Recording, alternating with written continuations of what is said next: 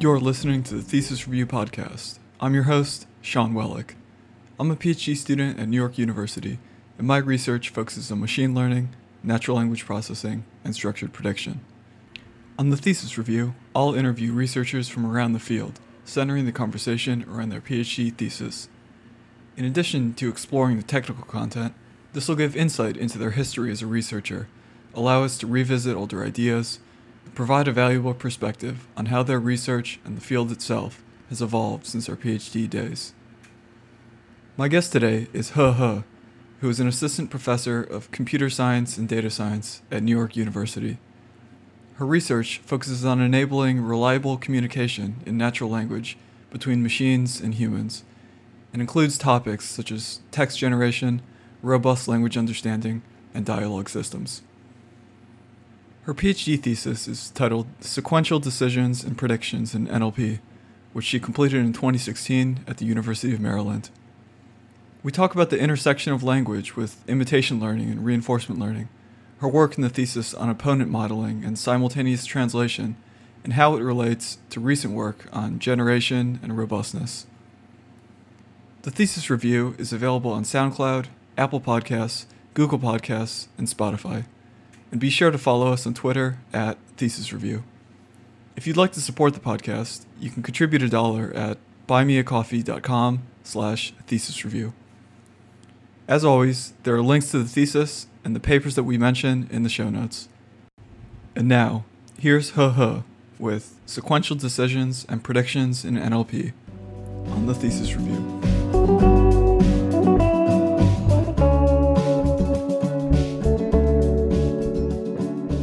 Before you decided to do a PhD, do you remember maybe one book or a lecture or just something that got you interested in machine learning and interested in doing a PhD? Yeah, so actually during my undergrad, I was in ECE, and I was taking this image processing course and read about face detection. And I came across this eigenface concept, and I thought that was so cool. So that's how I think that's a start of my interest in statistical learning. So later I took on courses on machine learning, and so that's how everything started. Yeah, that's funny you mentioned that, because I actually, before I even thought about doing a PhD, I was taking a machine learning course, I think during undergrad, and randomly I decided to make a blog, and one of the first posts was about eigenfaces, because I just thought it was so cool. Yeah, exactly. Especially because it's not like if you just talk about eigenvectors, people are not interested because it sounds so abstract. But now you have this eigenface. I think for people who don't know machine learning, it looks really cool. And then at what point did you decide that you wanted to do a PhD? So after my undergrad, I just applied for grad school. So it wasn't a hard decision for me. So I just figured okay, I was interested in this stuff and I seemed to be good at it. So maybe I should do more of it in grad school. I think another factor might be that, in the US, I think people's value on things are more diverse, and still people would want a decent job, but the definition of decent job is, if you want to be a singer, a tennis player, a driver, that's all fine. But at least when I was brought up in China, I think now it's more diverse as well. But when I was brought up, for most people, they pass as to, go to a good university, then you study in grad school, then you become a scientist or an engineer. So I think that definitely has some influence on me as well. But luckily, I happened to like what I was doing, and I thought it was interesting, so I decided to do a PhD. When you applied for the PhD, or when you started, now that you know kind of what your thesis ended up being about, at the time, did you know that you wanted to focus on this area, or did it kind of develop over time? I think it developed over time. So initially, I didn't even heard of NLP. I didn't know the field. I was mostly just broadly interested in machine learning. But you don't. But I wasn't like working on theoretical machine learning, so it's still motivated by applications, and the language was the main thing that my advisors were doing, and Hmm. like I was influenced by them, but I also found it interesting. So gradually, I got in the field of NLP. So your thesis, well, it's titled "Sequential Decisions and Predictions in NLP." It has this nice blend of things that have to do with NLP, but then also things that have to do with like reinforcement learning and imitation learning. Did you start off more interested in NLP or in these other areas like reinforcement learning? Yeah, so I think more in machine learning. So I was reading a bit about online learning and the reinforcement learning at that time. Hmm. So yeah, and there are people working on similar things around me, so we talk about that a lot. And then when did you think to kind of combine the two? I think it came just naturally. So it's not like, okay, we got this reinforcement learning thing and we have an NLP problem, so we try to combine this to in some way. So it's more like, I think it all started on the project parsing. So at that time, actually, it's a student who were senior, more senior than me. Like we're on the same big project, and she was working on speed up Mhm. a constituent parser. And so it's basically a search problem, right? So you want to use machine learning to make it search faster. And this is where sequential decision making or imitation learning fits in naturally. And we were collaborating on that project. So that's how I started to think more about how this imitation learning framework interacts with structure prediction in NLP. I see. Yeah, so just due to working on a project and it happened to kind of be around this area. Right. Maybe could you just go over at a high level what is imitation learning? Sure. So imitation learning is basically studies how do you learn from expert demonstrations. So in reinforcement learning, the only feedback you got are the reward signals. But in Mhm. most cases, maybe, well, not most, in some cases, it might be hard to specify a reward function for the task. Or even if you can write down a reward function, there are this reward hacking problems. Like basically, the agent is able to optimize the reward, but the behavior it learned is not what you desired. Mhm. So in these cases, then people start thinking maybe it's easier to ask for demonstrations from humans. Like if you want to teach the robot to pick up a ball, then you could just ask a human to demonstrate how to pick up a ball. That's pretty easy to collect. And once you get these demonstrations, how do we learn from that? Now, the simplest way is you just do behavior cloning. You change this to a supervised learning problem because in each state you have the oracle or the expert demonstration. But the problem is because this sequential decision making problem, once you once you go off the oracle path, so you make a mistake, now you're in a different state that you no longer have oracle demonstration. So what do you do in those cases? So that's the key challenge or the core problem most imitation learning algorithms trying to solve. And I think it's so compared to reinforcement learning, it's also nice because it allows you to reduce it to supervised learning. For example, in Dagger, you assume that you already have this classifier, and then you're just changing the supervision signal. So you don't really have to develop from scratch. You could use reduction. Could you could you blend the two somehow? So maybe in states that you don't have access to the oracle, could you use some kind of reward function? Yeah, exactly. So how to combine imitation learning and reinforcement learning is also an interesting question because usually you would be able to write down some reward function and you would also be able to access some expert demonstrations. So how do Mhm. you, so one naive or simple approach is you could initialize with the imitation learning solution and then do Mm. reinforcement learning from a good initial policy. or you could somehow interpolate the two. Yeah, it seems like it would be really useful. I don't know, just thinking like more broadly, it would be useful if like at certain points you might know you have supervision and then you still have to do something in between. So like maybe you do reinforcement learning in between.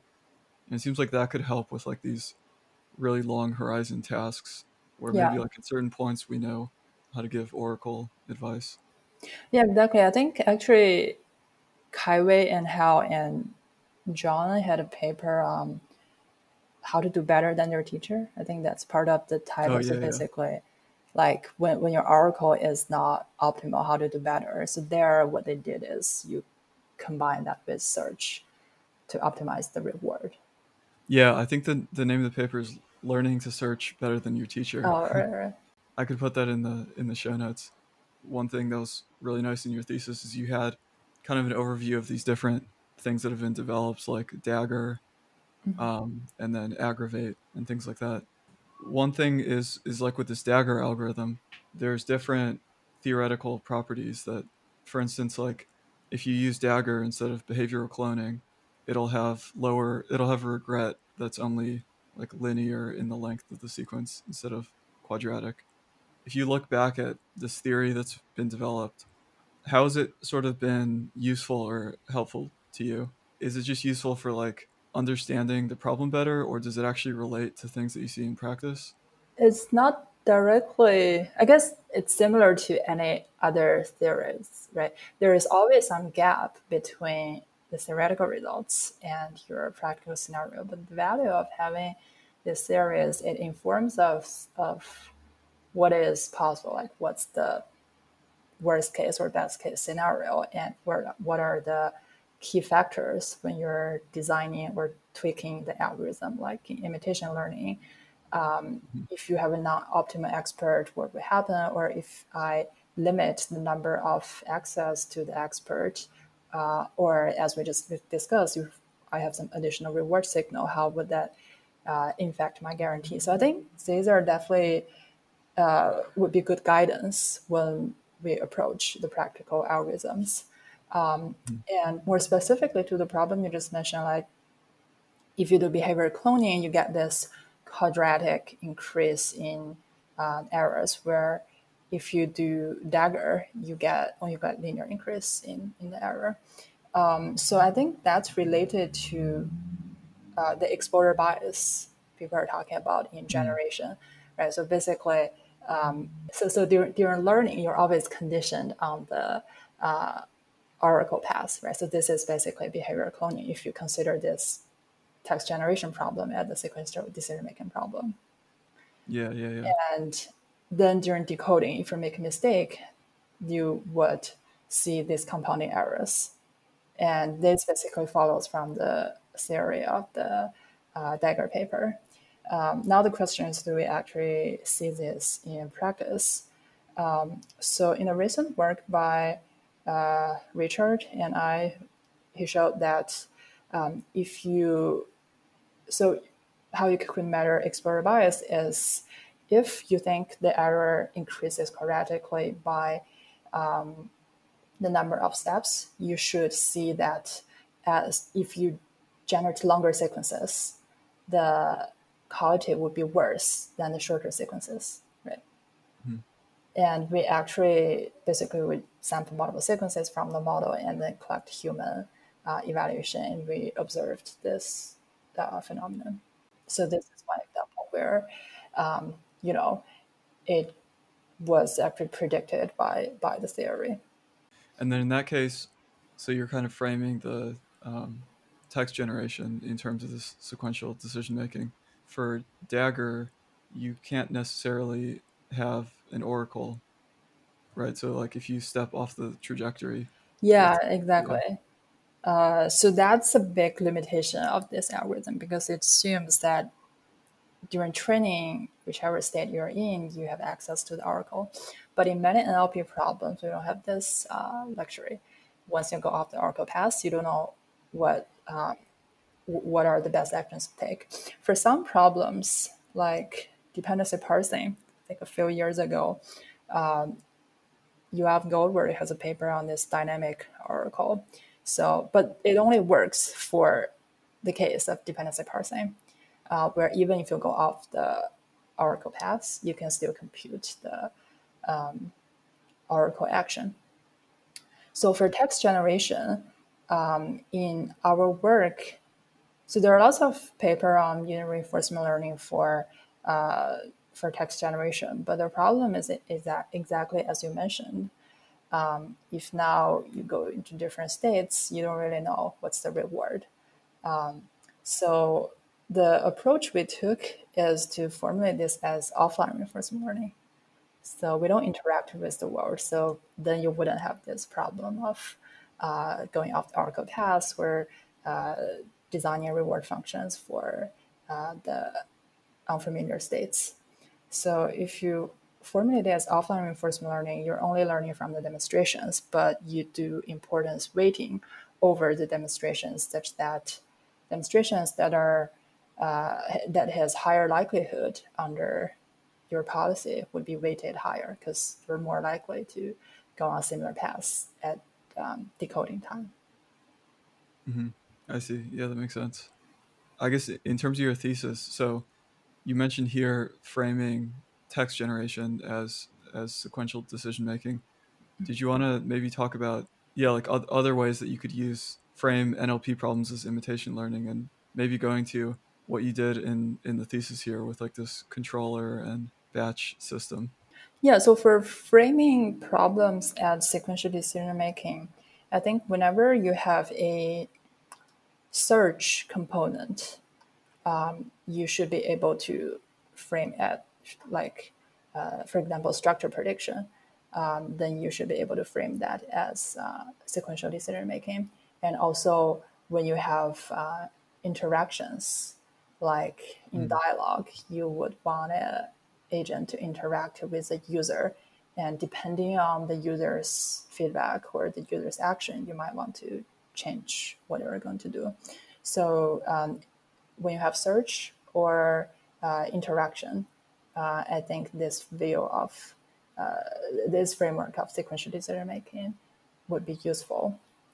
Right. So the other point you mentioned is this batch NLP system and controller. I think those are the terms I only used in the dissertation.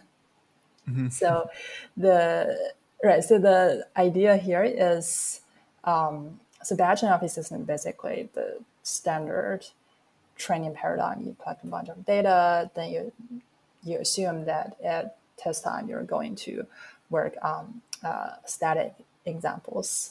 And the controller part is useful in settings where once you train this batch NLP model, you might want to adapt that to an interactive setting.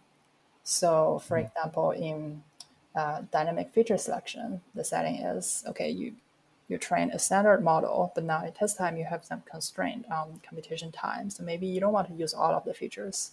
You want to select a subset of features. And now how would you use a controller to adapt the model to be able to perform this new task or perform the task in this new setting? And another example is, so it's not in my dissertation, but I think there's some connection. So like in this negotiation dialogue paper, we have a response generator. So given the context, you could generate a response to perform, to chat with a person to perform this negotiation task.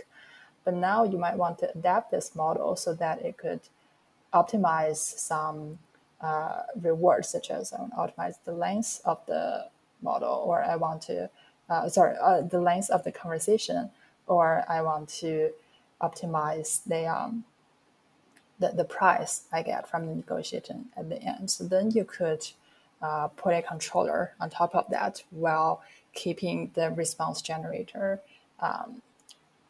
not affected. I think so. A natural question is, okay, if you know that you're going to do things in a new setting, why don't you train these two components jointly?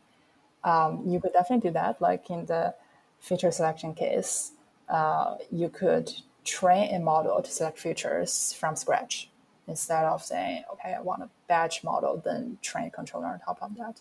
I think the advantage is that, so first is a more practical reason where, most of the cases you would have access to some model trained in this batch setting, and you probably don't want to retrain it all over again from scratch for a specific setting, because this dynamic setting or interactive setting might change depending on your goals, but the batch model is more stable relatively. So you might want to keep that intact and just change the controller. And the other reason why I want to decouple the two is for stability. Like you want to maintain some, because you know that in this batch setting, the model would perform well. Now you start to train it jointly, like maybe your reward function is not exactly, does not exactly specify what you really want, like the reward hacking phenomenon. So it would induce some unexpected behavior in the joint training setting. And one example is, again, in this negotiation problem. If you train the response generator and your negotiation policy jointly, then you would see that the model would generate sentences that are not grammatical, I because see. your reward function doesn't really capture the constraint that I still want to keep my generator to produce grammatical sentences. So Yeah, yeah. in this case, it would affect the batch model. Yeah, but if you decouple the two, you can make sure that at least the performance of the batch model is relatively stable when you're optimizing for this additional reward on top of that. So you have like these two levels. So you have the batch model, which is kind of fixed, and then you're learning this controller. Yeah, it seems like if your controller, like you're saying, like if the controller had some kind of different higher level action space or something like that, Yeah, then maybe there would be less overfitting to the reward function. yeah, exactly. I think the action space is a good point. So if you decouple the two, you're essentially operating it in a smaller action space, where if you train the two jointly, you have a much larger action space. And then in your thesis, I guess this was pre kind of large scale pre trained models like BERT and GPT Right. and things like that. But actually, like now that you're describing this, it seems like it could be useful in that sense, where if we have a really large pre-trained model, then it would be really expensive to retrain it from scratch. So maybe thinking about these kind of meta algorithms that just use the pre-trained model. Yeah. So one thing I've been interested in is, so now we have these huge pre-trained language models. Mhm. So you can think of that as you can essentially generate all possible grammatical English sentences. But now, how do you adapt that to some conditional task? Now, of course, you could just fine tune the pre-trained language model. Like you take GPT-2, you fine tune that on your, I don't know, summarization data or machine translation data. Mhm. But if you think about this reinforcement learning setting, so let's say I have a generation task that I can write down the write down what I want in a reward function. One example is this pun generation work we did. So let's say you want to generate some jokes, and Mhm. you have some prior knowledge on what makes a sentence funny or what makes sentence a pun, and you can, of course, this part is not easy, but I'm just saying, if you can write down this objective function. Yeah, I was about to say, did you write down the prior knowledge for funny jokes yourself? So we basically use this surprisal theory from psycholinguistics. So I see. the basic idea is it's funny when it's surprise, but then you would resolve the confusion quickly, like in puns. Initially, when you read the pun word, you're like, why did this word is not the word I expected? Mhm. But then you quickly realize when you read the sentence again. So this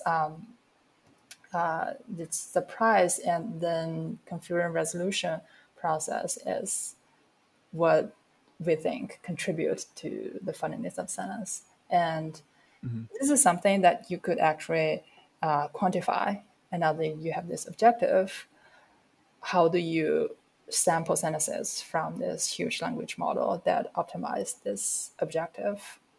So this Mm-hmm. is one setting where you can write down what you want in a declarative way. You don't necessarily have examples, and then you have some pre-trained model. How do you adapt that model to perform this task? And I've seen some recent work along this direction, like the plug and play language model. You probably also read that. Mm-hmm. So, and I think what they did is, in that case, the application is a bit simple. It's just, you want to generate a positive sentence, or you want to generate a sentence containing a specific keyword. That's pretty easy to write down as a constraint. And then you optimize the language. You update the language model to optimize this objective. And do you think, like, I don't know, more like philosophically, do you think that like really focusing on this viewpoint of sequential decision making during your PhD now like helps you think about these problems? Text generation. Like the problem you just mentioned, like do you think of it purely in terms of NLP, or do you maybe still think of things in terms of like policies and actions? And I don't know if that question makes sense.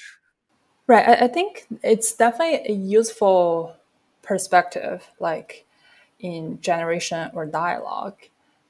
Or we also tried that in this combinatorial optimization problem, the integer linear programming. So in this case, you could also frame that as a search problem. So whenever you have to do search or you have interaction, I think this perspective is useful. But I think, so reinforcement learning is a very general framework, right? You could almost put any learning task into the reinforcement learning framework. So I also don't think we should overuse it, because many times I think people saying, "Oh, let's use RL to solve this," without realizing how hard it is. Right, so it's very general, but also it's a very challenging problem. So I would say, sure, it's a useful perspective, but we should only use it when it's really necessary. For example, in text generation, like you could definitely formalize that as a reinforcement learning problem, but we don't have a good reward function. So when you don't have good reward function, then interaction is not really useful, right? You could interact, but you don't know whether it's good or bad. So that's part of the motivation why we turn to this offline setting. So I think just to repeat what I said, even though it's a very general and useful perspective, we should still, you know, only use it when it's really necessary, and think about the problem, like which part in this reinforcement learning setting is really helpful here. When I think about text generation in terms of reinforcement learning, it's also kind of ridiculous like what the environment is. It's Yeah, essentially just predicting a character and then adding it to the previous characters, and then it's like yeah, purely exactly. deterministic. So it's kind of But you don't really need to learn the dynamics of the environment. and then yeah, so I guess we kind of talked about it somewhat. So in this dynamic feature selection, but I just wanted to ask about this thing that you developed here called coaching. So did you maybe want to go through the intuition of that, and maybe how you ran into this problem where you thought to come up with coaching? Yeah, so it actually came from this project you mentioned, parsing. So that for in that project, the goal was to, we built this constituent parsing. I forgot the exact parsing algorithm, but let's say just CKY. Right, so you want to do the search, and it's very expensive. So now the question is, can I learn a policy? Can I learn a search policy that would allow me to derive the parse in a more efficient way? So here, the oracle is just, you know the correct parse. So you should just follow that one path in your search space. So this is the oracle you're trying to learn. But the challenge here is this oracle has information that is not accessible to the learner. If you compare this to the robotic setting, so for robotics, I want to teach the robot to reach a cup, for example. Then the human demonstrator has the same knowledge as the robot. They see the same thing and they have the same, maybe the human has a little bit better flexibility, but in the simple task, we can consider that they have the same information or the same capability. Whereas in this parsing case, the oracle basically know the answer and then find the path. So it has access to additional information. And then if we want the learner to still imitate the oracle action in this case, it's very hard. So probably in the learner's hypothesis class, there's the best you can do is much worse than the oracle policy. And the idea of coaching is, so in this case, can I maybe sort of project the oracle's policy into the learner's hypothesis? It's not really a projection. It's more like interpolation. But the intuition is you want to derive something that's reachable by the learner, that are not too hard in some sense. I see. And I think it's also similar to this trust region based methods where you want to interpolate with the old policy so that it doesn't, so that you don't take a step that's too far away from your current policy. And in coaching, if you look at the algorithm, it's basically saying, so I have the oracle action and I also have the action predicted by my current policy, and I want to find an interpolation between the two. So I guess the relation with trust region would be that the oracle's action is just so much different than the policy's action that it might update too much in a certain direction. Yeah. I see. Yeah, that's really interesting. Yeah, I guess you somehow noticed that the oracle was too strong, or yeah, like how did you think to come up with coaching? Okay, so first, I didn't come up with this idea. My advisor, so Hal at that time, he mentioned about this, and but I think the most related work at that time, when we were discussing this idea, is conservative policy iteration. And I think that's also the foundation of this trust region methods. So, Yeah. right. So the similarity, as we just chat about, is you don't want to take a step that's too far away from your current policy.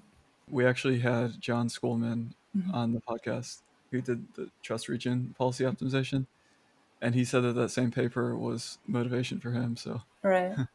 yeah, I guess unless there's anything else on this problem, I also wanted to discuss the opponent modeling section.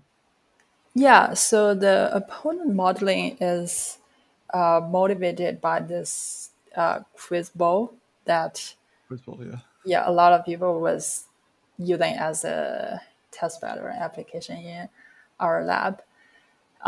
So the game is, so there's one person reading, so the question is revealed word by word, let's just say. The question is revealed word by word, and you can decide to answer at any point. And now the decision here is, when do you think you have enough information to confidently answer this question correctly? So this, you can think that as a sequential decision-making problem. And the additional the additional trick of the setting is, now you have another player, which is in the realistic setting, you always have multiple teams playing in Quiz Bowl, right? So when you have an additional player, you want to also predict when they are going to answer, because if they answered first, then you lose the chance. So now there are multiple factors at play. So first is you want to estimate how confident you are at the current position, given this partial question that has been revealed. And then you also want to estimate whether the opponent or the other teams is going to answer. And if they're going to answer, are they going to answer it correctly? Yeah, all these factors would affect your reward in the end. So that's why we started to think about this opponent modeling in this game setting. And so, yeah, I guess opponent modeling is not really a good term. I mean, it makes sense in this game setting where you're in this competitive game setting where you're trying to competing with another one. But I think it's useful in collaborative settings as well. So when you want to you want to collaborate with some other agents, and if you have all of their information, like you have a central optimizer that has access to all the agent state, you could do this pretty easily. But when you only have partial view of the world, you don't know what the other agent is saying or planning to do. Then here, modeling their behavior is very important for collaboration. So, like one example is machine teaching. So, in machine teaching, as a teacher, you want to give the student new knowledge, but at the same time, you want to check what the student is has already learned in order to best teach them, right? So you can also think of this as trying to modeling the other agents. And the other scenario that this would be very useful is dialogue, like in Rational Speech Act. That's a simplified dialogue setting, but still, if you don't try to model the other agents, this utterance will look very confusing. But if you model the other agent, now you would understand that this you would get the meaning of the utterance.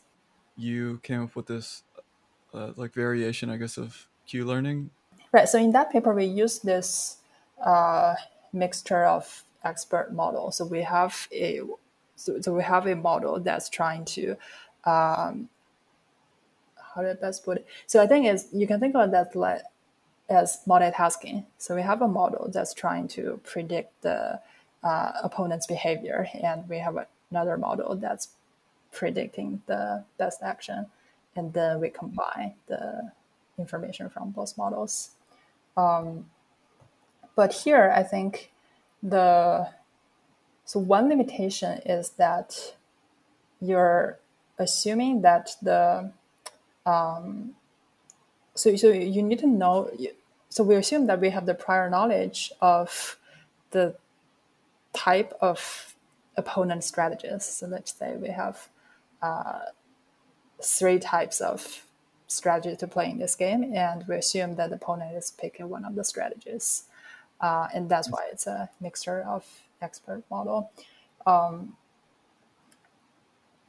But in practice, the opponent might be adaptive.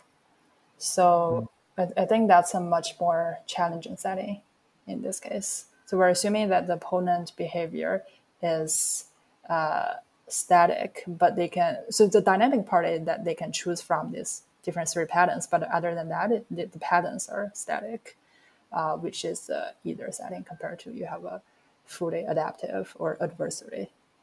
So based on working on this, I guess you mentioned dialogue, and then before we talked about this negotiation, was that kind of connected to this type of work? Yeah, so one work that's very related is this collaborative dialogue agents. So there, the setting is okay. So this is a collaborative setting, and the task is this mutual friend game. So if you imagine two people meet for the first time, and then they're trying to figure out who's their mutual contact. So in our setting, each agent has access to a list of friends with different attributes. And so the dialogue could go like one person says, I have friends working at NYU, and then they went to Google. And then the other person could say, oh, I also have friends who are at Google, and they studied computer science. And then they basically try to match attributes of their friends to figure out who's the mutual one. So In that paper, we just did supervised learning because the main part in that paper is to see how you can model the knowledge graph or the structured data of two different agents. But one thing I really wanted to, I didn't get a chance to do that, is we might also want to model the other agent's information explicitly. So in supervised learning setting, you because you have the transcripts of the dialogue, so you could just treat this as, okay, I know my own structured data, my friend's information, and I have the dialogue context, and just try to predict what I'm going to say next, given the other agent's utterance. But we're not trying to explicitly model the information of the other person's friends. But I think that would be a very interesting setting, like given the information of my friends and what the other person is asking about, I could try to infer what friends they have. Yeah, if you did that, you could possibly even have some kind of other objective, like do a conversation to maximally expand this knowledge graph that you're modeling. Yeah, so it's like you're starting from scratch for the other person's knowledge graph, and you want to gradually build that, or you have some initial belief of their knowledge graph, then you try to update it during the conversation. Increasingly, just like training on the dialogues on larger and larger data sets has been helping. I still think it's interesting though to think about these alternatives. Like, do you think that there's other benefits other than just like pure performance that we could go after? Like, I don't know, maybe interpretability. Yeah, so I think, okay, there are two parts. So one part is what's the focus here. So if you just say, I want to train a dialogue agent that can hold a natural conversation with a person, then just learning from the transcripts is enough. But another goal might be, okay, you want to learn a strategic agent that can perform this task in the most efficient way. Then you might want to learn about this reasoning part, because in the first setting, you're just imitating, you consider the human as the experts, and then you're imitating the human's behavior. So this is behavior cloning, basically. But in the other setting, you're trying to discover the optimal strategy, because humans may not be optimal at this mutual friends game. So you might want to build a better policy. But if the goal is just to, we just want to make sure the conversation is natural and reasonable for the user, then I think learning from the transcripts is good enough. Maybe if you try to model the strategy explicitly, it would reduce the number of examples you need, because, yeah, as you mentioned, you get more interpretability, more control, and you're putting additional knowledge into the system, so that should reduce the number of examples you need.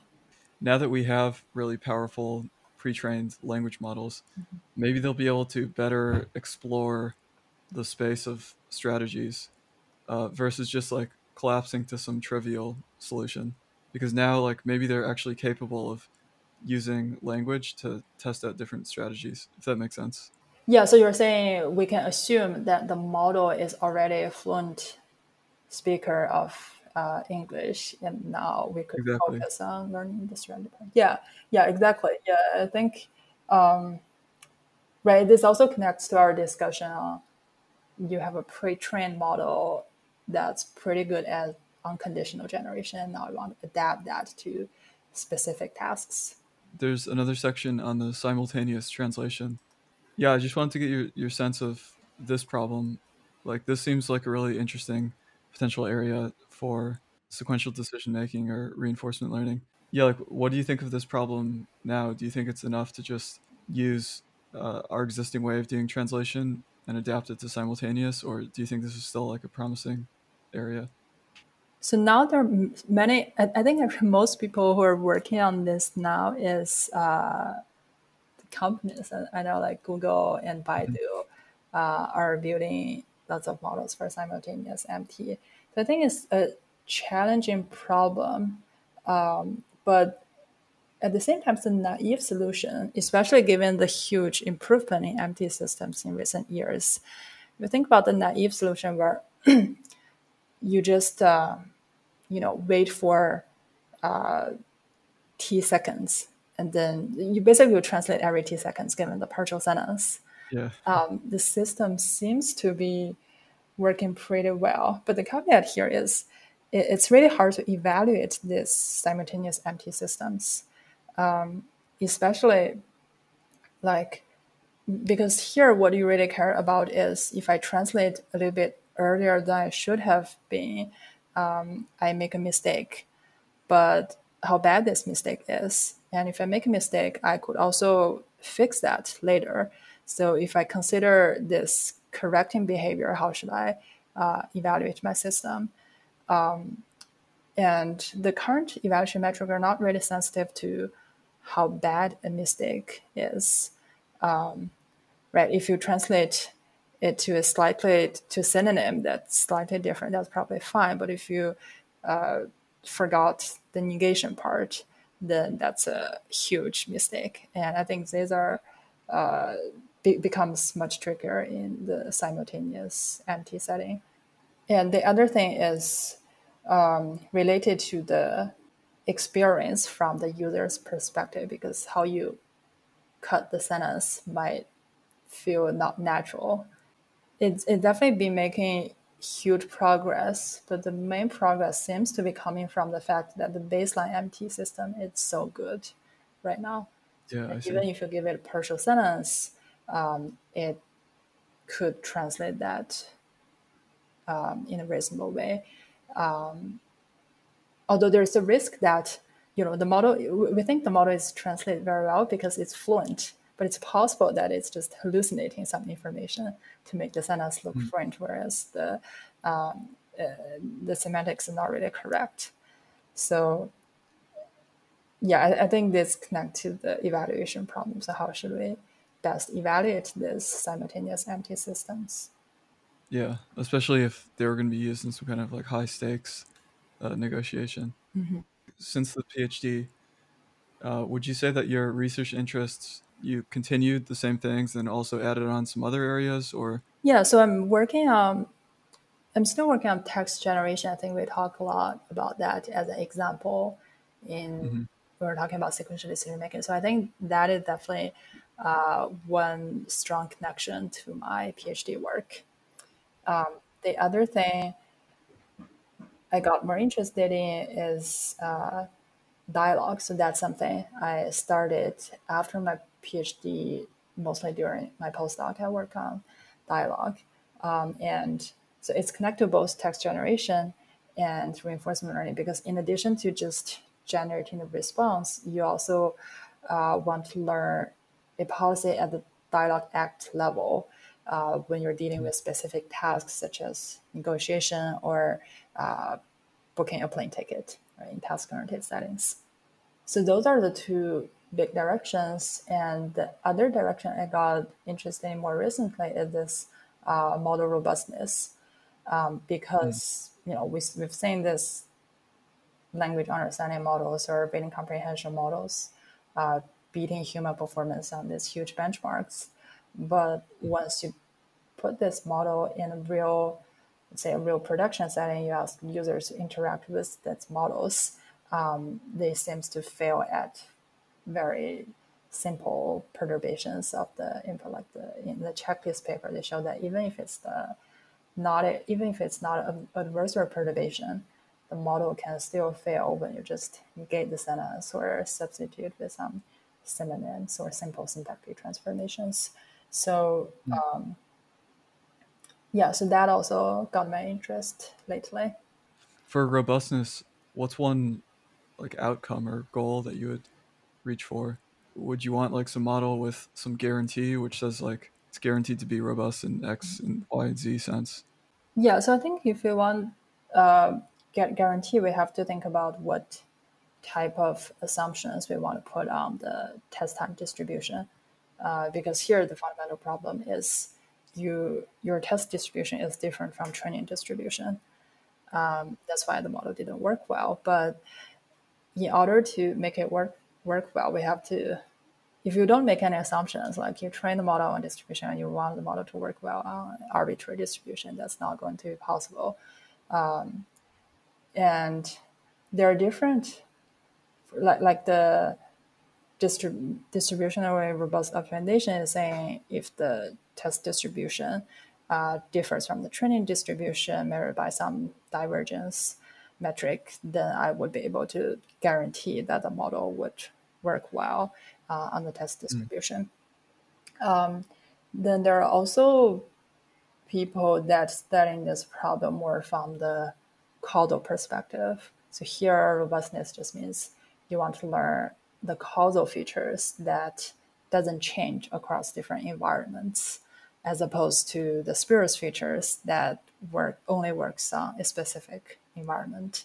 So here, environment, you can think of that as just a sub-distribution or subgroup of your data. So for both cases, it seems that at this point we only have task-specific assumptions. Like for images, maybe I can say I don't want the model to be sensitive to the backgrounds for object detection. Or for text, I don't want the model to be sensitive to individual words. But it seems hard to come up with, maybe someone will come up with a better solution. But so what I want is some assumption on the test distribution that's not too problem specific, but still is going to give us some guarantee on, in this setting, if we make sure that the model work on this test distribution that differ from the training distribution in this way, we can say that the model is learning something that's not spurious. And the other scenario that's connected to this sequential decision making or interactive learning setting that I think is interesting is maybe we could add a human in this learning process.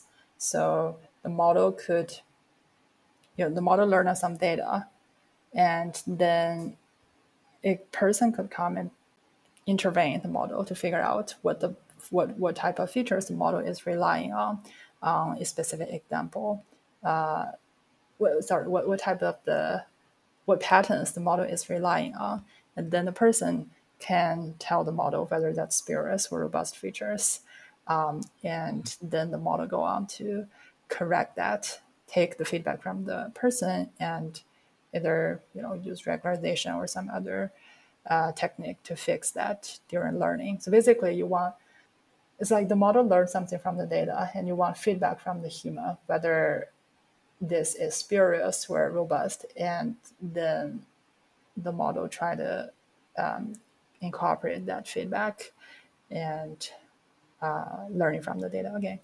I guess, like, given all the recent results and hype and things about, things like GPT-3 and scaling up models, how do you kind of think about scaling? I mean, like, is it possible that just by scaling the model up further and further, that we might automatically get things like robustness? Because, I mean, maybe like anecdotally, people are using GPT-3 on a more like diverse set of testing examples, at least people on Twitter with like all these different examples. Yeah, like, what do you think about the trend of things scaling up? Do you think that alone can solve some issues? Yeah, that's a good question. I don't know, to be honest. It seems that at least the current evidence is saying if you just keep scaling up things, the performance just gets better and better. We haven't really hit any ceiling yet. And also, I don't know, like, let's say if your data has a very good coverage, like you just covered all possible variations, you're sampling from the population instead of just a group from the population, then in that setting, it seems we could say that the model is robust. But I think one problem is even if you get all the data you want, there's still this bias problem. Like there is some minority groups that you're not going to cover very well. And you, even if you have access to the data from the population, you still want to fix the bias in the real world. Yeah, so I don't know if scaling would solve all problems. I guess if there is problem that scaling cannot solve, then that means data is not very important for this problem. So maybe the reasoning problems you want to solve a like the recent paper automated reasoning. You want to solve geometry problems or you want to solve SAT using deep learning. Then in these cases, it seems you don't need lots of examples or having access to a huge number of examples doesn't necessarily help you solve these problems better. But because I don't know, maybe it even worked there because Go is one example where you just train with huge amounts of data and then the model could figure out how to reason in this game. So yeah, Yeah, I see.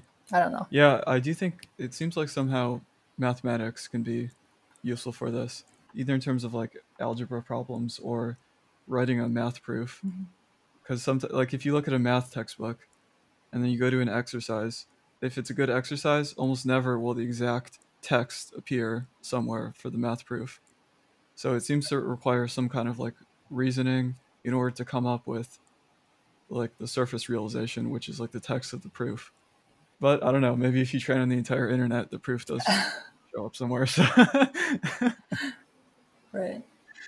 yeah, so I guess that's it. Like this has been really interesting going back and looking at what you worked on doing your PhD and then how it connects to things that you're working on now. In terms of advice, I always try to ask a Mhm. advice question, and I think it's always hard to come up with a single piece of advice. But Okay. yeah, do you have some like advice to someone who's getting started or even like an experienced researcher? I think one thing. Okay, maybe I'll say so. So one thing I learned in the first year is that the most solutions you come up with almost never works at the first shot. So it seems like I think this is a not surprising at all to me now, but at that time, it's not what I expected. Like whatever I tried, it seems it doesn't work. So I think learning to handle failure is very important in the first year, and you need to. Another pattern I saw among students is so if it doesn't work, they just throw it away and try something else. It's like trial and error style of exploration. And I don't think this is good because this means you only get one bit information out of your failure. You just know it doesn't work. But the nice thing is in the first year, I think important to learn to debug your approach. So if it doesn't work, figure out why it doesn't work. What would you change to make it work? Even if it turns out to be unfruitful, at least through this process, you would gain more information aside from this doesn't work. Yeah, and I would add to that some percent of the time it doesn't work because there's a bug, and then once you find the bug, it works. So if you kind of if you kind of move on right when it starts failing, then you might pass up something that actually does work. Right. But sometimes once you fix the bug, it works worse. Yeah, that's true. That's true. I have definitely seen that. It was working fine until I fixed the bug. Yeah, yeah. But yeah, I found that like sometimes when something doesn't work, trying to understand why it doesn't work can almost be interesting in and of itself. So Right. So I think this basically guarantees that you will gain something out of it. Because if it doesn't work and it's not caused by a bug, that means there's some additional challenge that no one was aware of before. And this basically opens another problem that you could work on. So if you take this attitude or this approach, I think regardless of whether something you try works or not, you would get something from it.